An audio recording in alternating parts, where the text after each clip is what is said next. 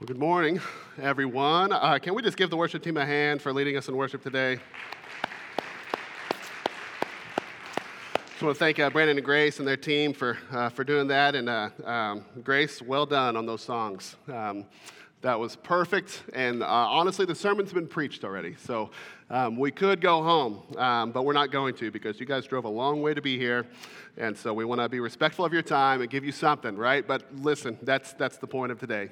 It's the greatness of Jesus Christ, and that's where we're going to be today. And so we're going to look at the ministry of John the Baptist to make that point, because that was his point. I want to go ahead and just say, Pastor Brett is still gone. I think he's flying out tomorrow, I believe. Is that right, Corinne? He's flying out tomorrow. He'll be back early this week, and so we're excited about that. Zach's back, and Seth as well, so it's good to see you guys back in the building, and hopefully your time was meaningful. We look forward to hearing your report on that sometime. Maybe next Sunday. You can take the whole Sunday to just give a nice big report about it. No? Okay, not comfortable with that. So we'll hear about it, I'm sure. But listen, really glad to join together in the Word today in Mark chapter 1, looking at verses 7 and 8. But we're also going to be in John chapter 3 quite a bit today. And just to clarify, the book of John, the Gospel of John, was not written by John the Baptist. And so I'm going to be going back and forth talking about John the Baptist and John, but I might forget to put the Baptist on the end of John's name. So just try to keep track of that. But John the Baptist did not write the Gospel of John. But listen, if you're here today, then you probably likely know the feeling of what it feels like to be surpassed in something, right? And if you don't know what that feels like, you've not lived long enough yet, or you truly are God's gift to humanity. Because everybody should know the feeling of being surpassed. I remember when I was finally old enough, strong enough, big enough, fast enough to beat my dad at basketball. I loved it. He didn't love it so much. And so in that moment, he decided to change his strategy. And so no longer was it his goal to win. His goal was just to make it hurt really bad as I won. And so, yeah, in the driveway on the gravel thing there, it was not uncommon for some blood to be left on the ground. He wasn't abusive or anything. He was just competitive, right? And it was fine for me. I enjoyed it. I loved learning through that way. I'm learning this feeling of being surpassed now. The other night, we were playing Mario Party with my girls, and they're like 8 and 9. I'm not good at video games, but I'm an adult, so I can beat them pretty easily. Until my youngest daughter, who's 8, just like completely destroyed our entire family. Like, not even close. No bonus, no anything. If you don't know what Mario Party is, it's just a little video game that's built like a board game.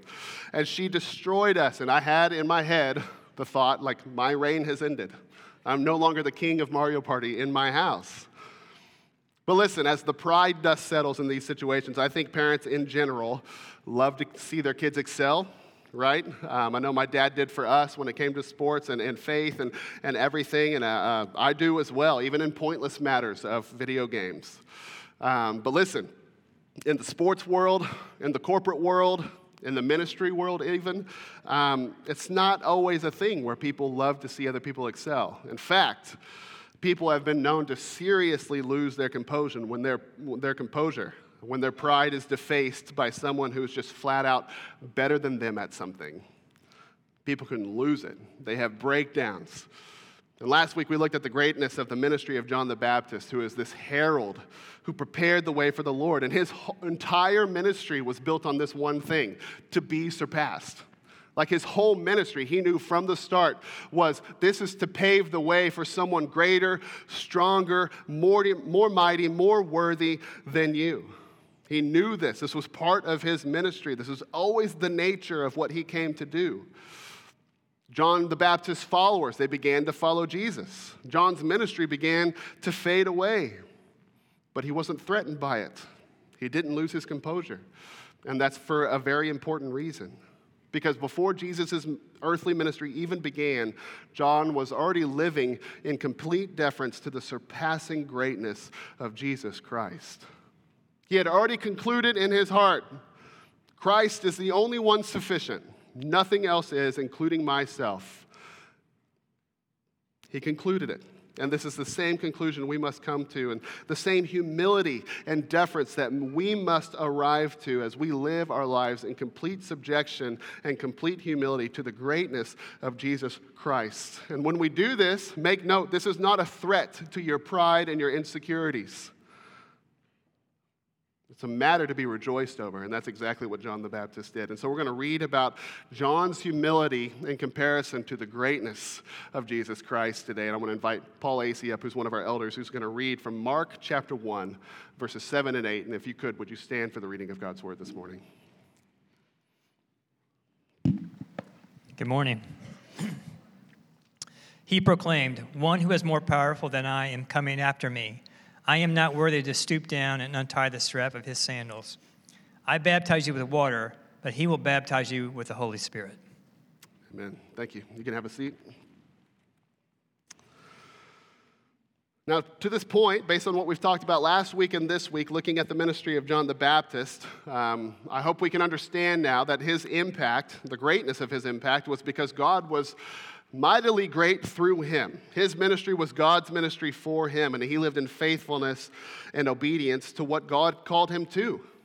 And as we see in Mark chapter 1, verses 7 and 8, what he proclaimed, the nature of his ministry was a proclamation of one who was more powerful, one who was more worthy, and one with a greater baptism. Everything about Jesus was better than what John had to offer because John was just John. He wasn't Jesus. He was just proclaiming Jesus, and he was pointing people to Jesus. And so what I love is John's grappling with and understanding and his posture as he understood his ministry in comparison to the greatness of Jesus Christ, this adult person who he really hasn't even come to have a vibrant relationship with yet, right? His whole life built up to this. And so I want to look at John's humility and that relationship with the greatness of Jesus Christ today. And to do that, we're going to use Mark chapter 1, verses 7 to 8 to send us over to John chapter 3. Okay, so John chapter 3, we have this interchange with John the Baptist and some of the disciples. And John the Baptist just says one-liner after one-liner of just solid, rich content. So that's where we're going to focus our attention this morning. And in John chapter 3, verses 22 through 30, we see John's humility on display. And it's remarkable. Okay, so here it goes. Verse 22. It says, "After this, Jesus and his disciples went to the Judean countryside where he spent time with them and baptized. John was also baptizing in Aenon near Salim because there was plenty of water there. And people were coming and being baptized since John had not yet been thrown into prison." And in our study in Mark, eventually we will get to the arrest and the killing of John the Baptist. And so we'll read about that later, but we're not going to talk about it too much today. And then it says in verse 25, "Then a dispute arose between John's disciples and a Jew about purification." And so this is interesting, right? Because the stage is set. John and Jesus and their followers, they're all in the same vicinity. They're baptizing, and so questions start to arise because it was a common confusion that John the Baptist was more than what he said he ever was. People mistook him for the Messiah. And so questions started to arise about John's ministry, Jesus' ministry, and one particular question about purification practices, as Jesus had already up to this point done some miraculous things, and he's already kind of upset the law and the purification rites that people knew of. This is probably likely a reference back to something when Jesus turned water into wine, and there was an issue of purification even in that setting. Don't know for sure, but either way, the main point of this question is less about just wanting genuine knowledge and more about a competitive nature. There's a competitive nature between the two ministries, even though they're really a singular ministry. And we see this in what the disciples asked. And so in verse 26, this is what we see. "So they came to John and told him, 'Rabbi, teacher, the one you testified about and who was with you across the Jordan is baptizing, and everyone is going to him.'" It's like, "John, teacher, you're losing your people. This other guy's stealing your followers." And John the Baptist responded, "No one can receive anything unless it has been given to him from heaven." So there's your first one-liner of the day, solid gold. And we've looked already in past last week and this week how John the Baptist understood that his ministry was God's ministry. It was not his. It was something that God gave him, called him to, chose him for, to play the herald of the coming of the Christ. John understood everything that he had was from God. Verse 28 says this, John says this, "You yourselves can testify that I said, I am not the Messiah. I've been sent ahead of him." And he goes on to kind of say a parable of his own. "He who has the bride is the groom. But the groom's friend who stands by and listens for him rejoices greatly at the groom's voice. And so this joy of mine is complete." And then verse 30, "He must increase, but I must decrease." He must increase, but I must increase. Now, John the Baptist, it's interesting. He kind of equates himself to the best man of the situation, right? The bride is God's people. The groom is Jesus. And then he calls himself kind of this groom's friend, this best man. In their culture, the groom, the best man of the groom, had a kind of more responsibility, best man duties, but even more, right? And so much of what happens is under his gaze. And he says, "I just rejoice to know that the groom showed up. I'm just glad to know he's here." Right? That's the part he played. He's kind of the best man in the situation. I like thinking of it that way. Not threatened by it, right? Not threatened by Jesus' presence, but filled with gladness, filled with joy. I want to go ahead and just throw a quick aside here, if you don't mind.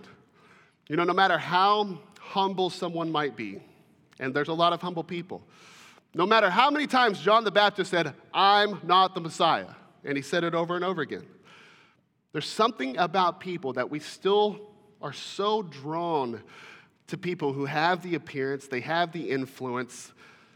They could be as humble as all can get out. I mean, they could be the most humble servants of Christ, and yet people still have a tendency to worship them or view them too highly than they should.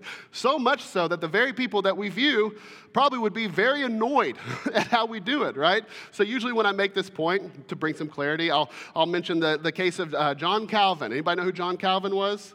Okay, John Calvin was a brilliant, brilliant person. And there's a lot of people today who still refer to themselves as Calvinists, right? Now, if you're a Calvinist, don't get mad at me, okay? I'm just using this as an example. Now, there's some Calvinists, certainly not you, but there's other Calvinists who would love for FBN to just be FBN seminary, right?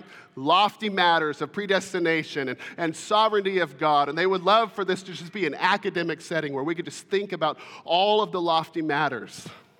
But did you know that John Calvin didn't talk about the subject too often? It wasn't a focal point, a main focal point of his. And they would love for this place to be just a place of learning and learning and learning and learning. Do you know what John Calvin said about that, as brilliant as he was? He said this, and I love this quote. He says, "When I preach, I regard neither doctors nor magistrates. I have all eyes on the servant maids and on the children. And if the learned men are not well pleased with what they hear, well, the door is open." That's pretty good, isn't it? Similarly, John the Baptist. I don't think he would be a fan with people who follow him today. Calvinists, but there's other people who follow John the Baptist. Did you know that? There's actually a group of people. They're known as the Mandeans, and they hail out of the Middle East. But because of all of the conflicts in the Middle East, the Mandeans have been separated across the nations, and now they have high concentrations in Australia and Sweden and San Antonio, Texas, believe it or not. And these people believe that they are direct descendants of the followers of John the Baptist, and they believe John the Baptist was the last and greatest of the prophets. And they baptize each other weekly. So if you're a Mandean, you might be baptized 3,000 times before you die, right? It's a very different approach, but again, they do what they do in honor of John's name, and yes, they've missed John's point. They've missed John's main point, because he spent his entire life deferring people to a greater name. He spent his entire life deferring people to Jesus Christ. And he says so clearly when he says, "He must increase, I must decrease." And other translations say, "He must become greater, and I must become less." Now, I think that's probably one of the most remarkable statements of faith and humility in the Scriptures. But I also think he teaches a world of truth in that small phrase, because our humility must begin in the order he describes. He becomes greater, and as a result, we become less.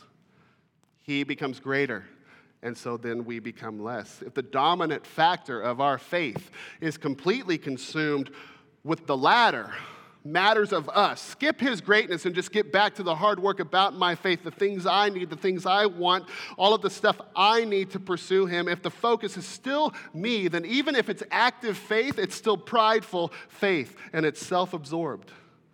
If you skip the greatness of Christ and just jump to me, what I need, what I want to do, my ministry, then it's still a prideful ministry, even if it's active. To put it in simpler terms, if your pursuit of Jesus is always dominated by fixing your wrongs and rarely considers with depth what he's done miraculously right, then you've missed the point. Your pursuit is still self-absorbed, and this is pride. Selwyn Hughes was a wonderful Welsh minister who said it this way: ask any Christian bookshop manager, what are the best-selling books? Not those that unfold for us the nature of God, but those that direct us towards such things as how to get a better self-image, how to manage money, how to find inner healing, how to get more excitement out of life, and so on. Not that these subjects are unimportant, but they're explored in a self-absorbed way that gives the idea that the most important thing in life is knowing ourselves better. It isn't. It isn't. The most important thing in life is knowing God better. And in today's church, we are too man-centered and not God-centered. And if God is not our primary focus, then everything else will soon get out of focus. Amen? True humility only happens in constant focus of the greatness of Jesus Christ. That's where it begins. And that's where John goes. We saw his humble nature, but then he follows in John chapter 3 with just this speech about the greatness of Jesus. Look at John chapter 3, verses 31 through 36. He goes on to say, the one who comes from above is above all, and the one who is from earth is earthly and speaks in earthly terms. The one who comes from heaven is above all. He testifies to what he has seen and heard, and yet no one accepts his testimony. The one who has accepted his testimony has affirmed that God is true. For the one whom God sent speaks God's word, since he gives the Spirit without measure. The Father loves the Son and has given all things into his hands. The one who believes in the Son has eternal life, but the one who rejects the Son will not see life. Instead, the wrath of God is on him. Now, this is remarkable, and I know we read that quickly, but if you didn't notice, there are probably 7 and maybe even more attributes that John the Baptist points out about Jesus Christ. First is this, in verse 31, he's not from here. His residence is somewhere else. His origin, though he has no origin, he's from heaven, right?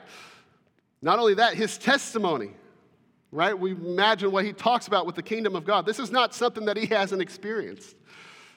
When Jesus speaks of the kingdom of God, he's already been in it. He's the king, and he comes from it. He is it, right? And so he speaks with experience about what that is. He speaks with God's own words. He's filled with the full measure of God's own Spirit. He has the complete measure of God's own love. He has the authority given to him by God over all things. And not only that, he has the name given to him by God through which God dispenses life. Upon the name of Jesus Christ. Apart from the name of Christ, there is no life, and you're still stuck in the wrath that you came into this world with. In the name of Jesus Christ, you have life, because God gives life to those who have the name of Jesus Christ. What's the common denominator? The common denominator, it's clear, hopefully, that Jesus is in perfect unity and harmony with God, because Jesus is divine in his nature as he is man. Jesus is God. Jesus is God. Colossians chapter 1, verse 15 through 17.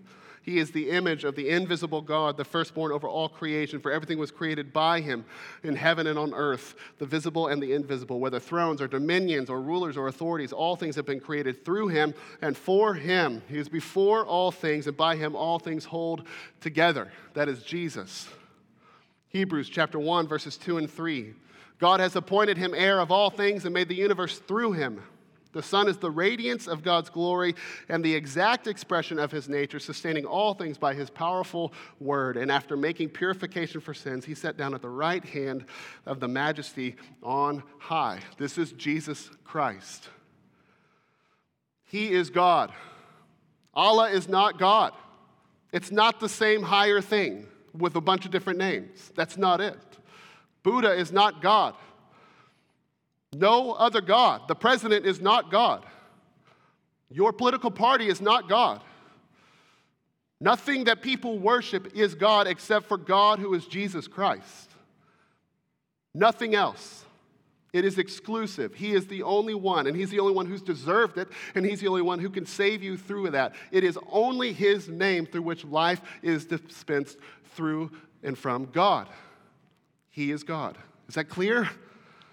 Man, I read a survey recently that said that even in evangelical churches, the understanding that Jesus is God and only Jesus is God alone is dwindling. What I mean by that is higher and higher numbers of evangelical Christians are getting lost in this Gnostic understanding that, lots of same names for the same God, right? It's Oprah theology is what we call it. It's not it. Jesus is God. Do not be confused. He is the only one. And as John the Baptist said, your entire life hinges on whether or not you accept and believe that truth. Everything about you. Your entire worth in this life and your entire eternity hinges upon what you think Jesus is, who you think he is. He is God. And apart from Jesus' greatness as God, our belief is nothing. Our humility is nothing. And our empty life and our earthly life, it ends in opposition to God, marked by wrath.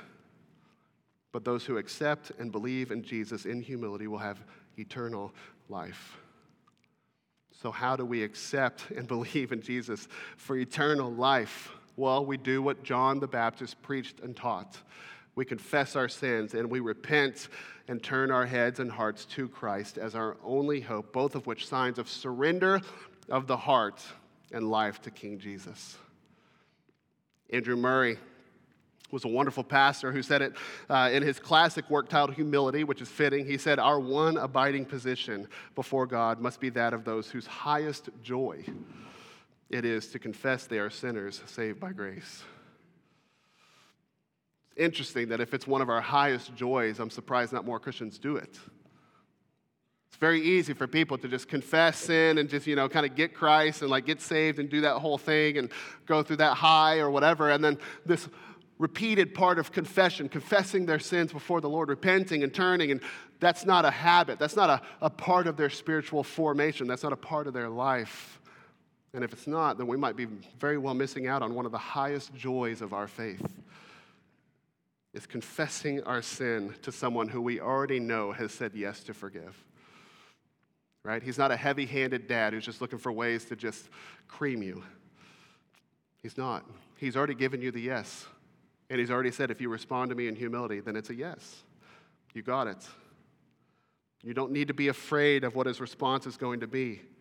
The crazy thing is this. There's so many Christians who are still living without this joyful confession. And I think without the joyful confession, we become way more prone to matters of just becoming guilt-ridden even as believers.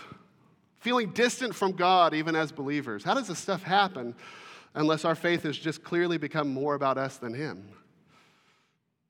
But through confession, we just constantly come back to this place of humility where we remember it's really all about him.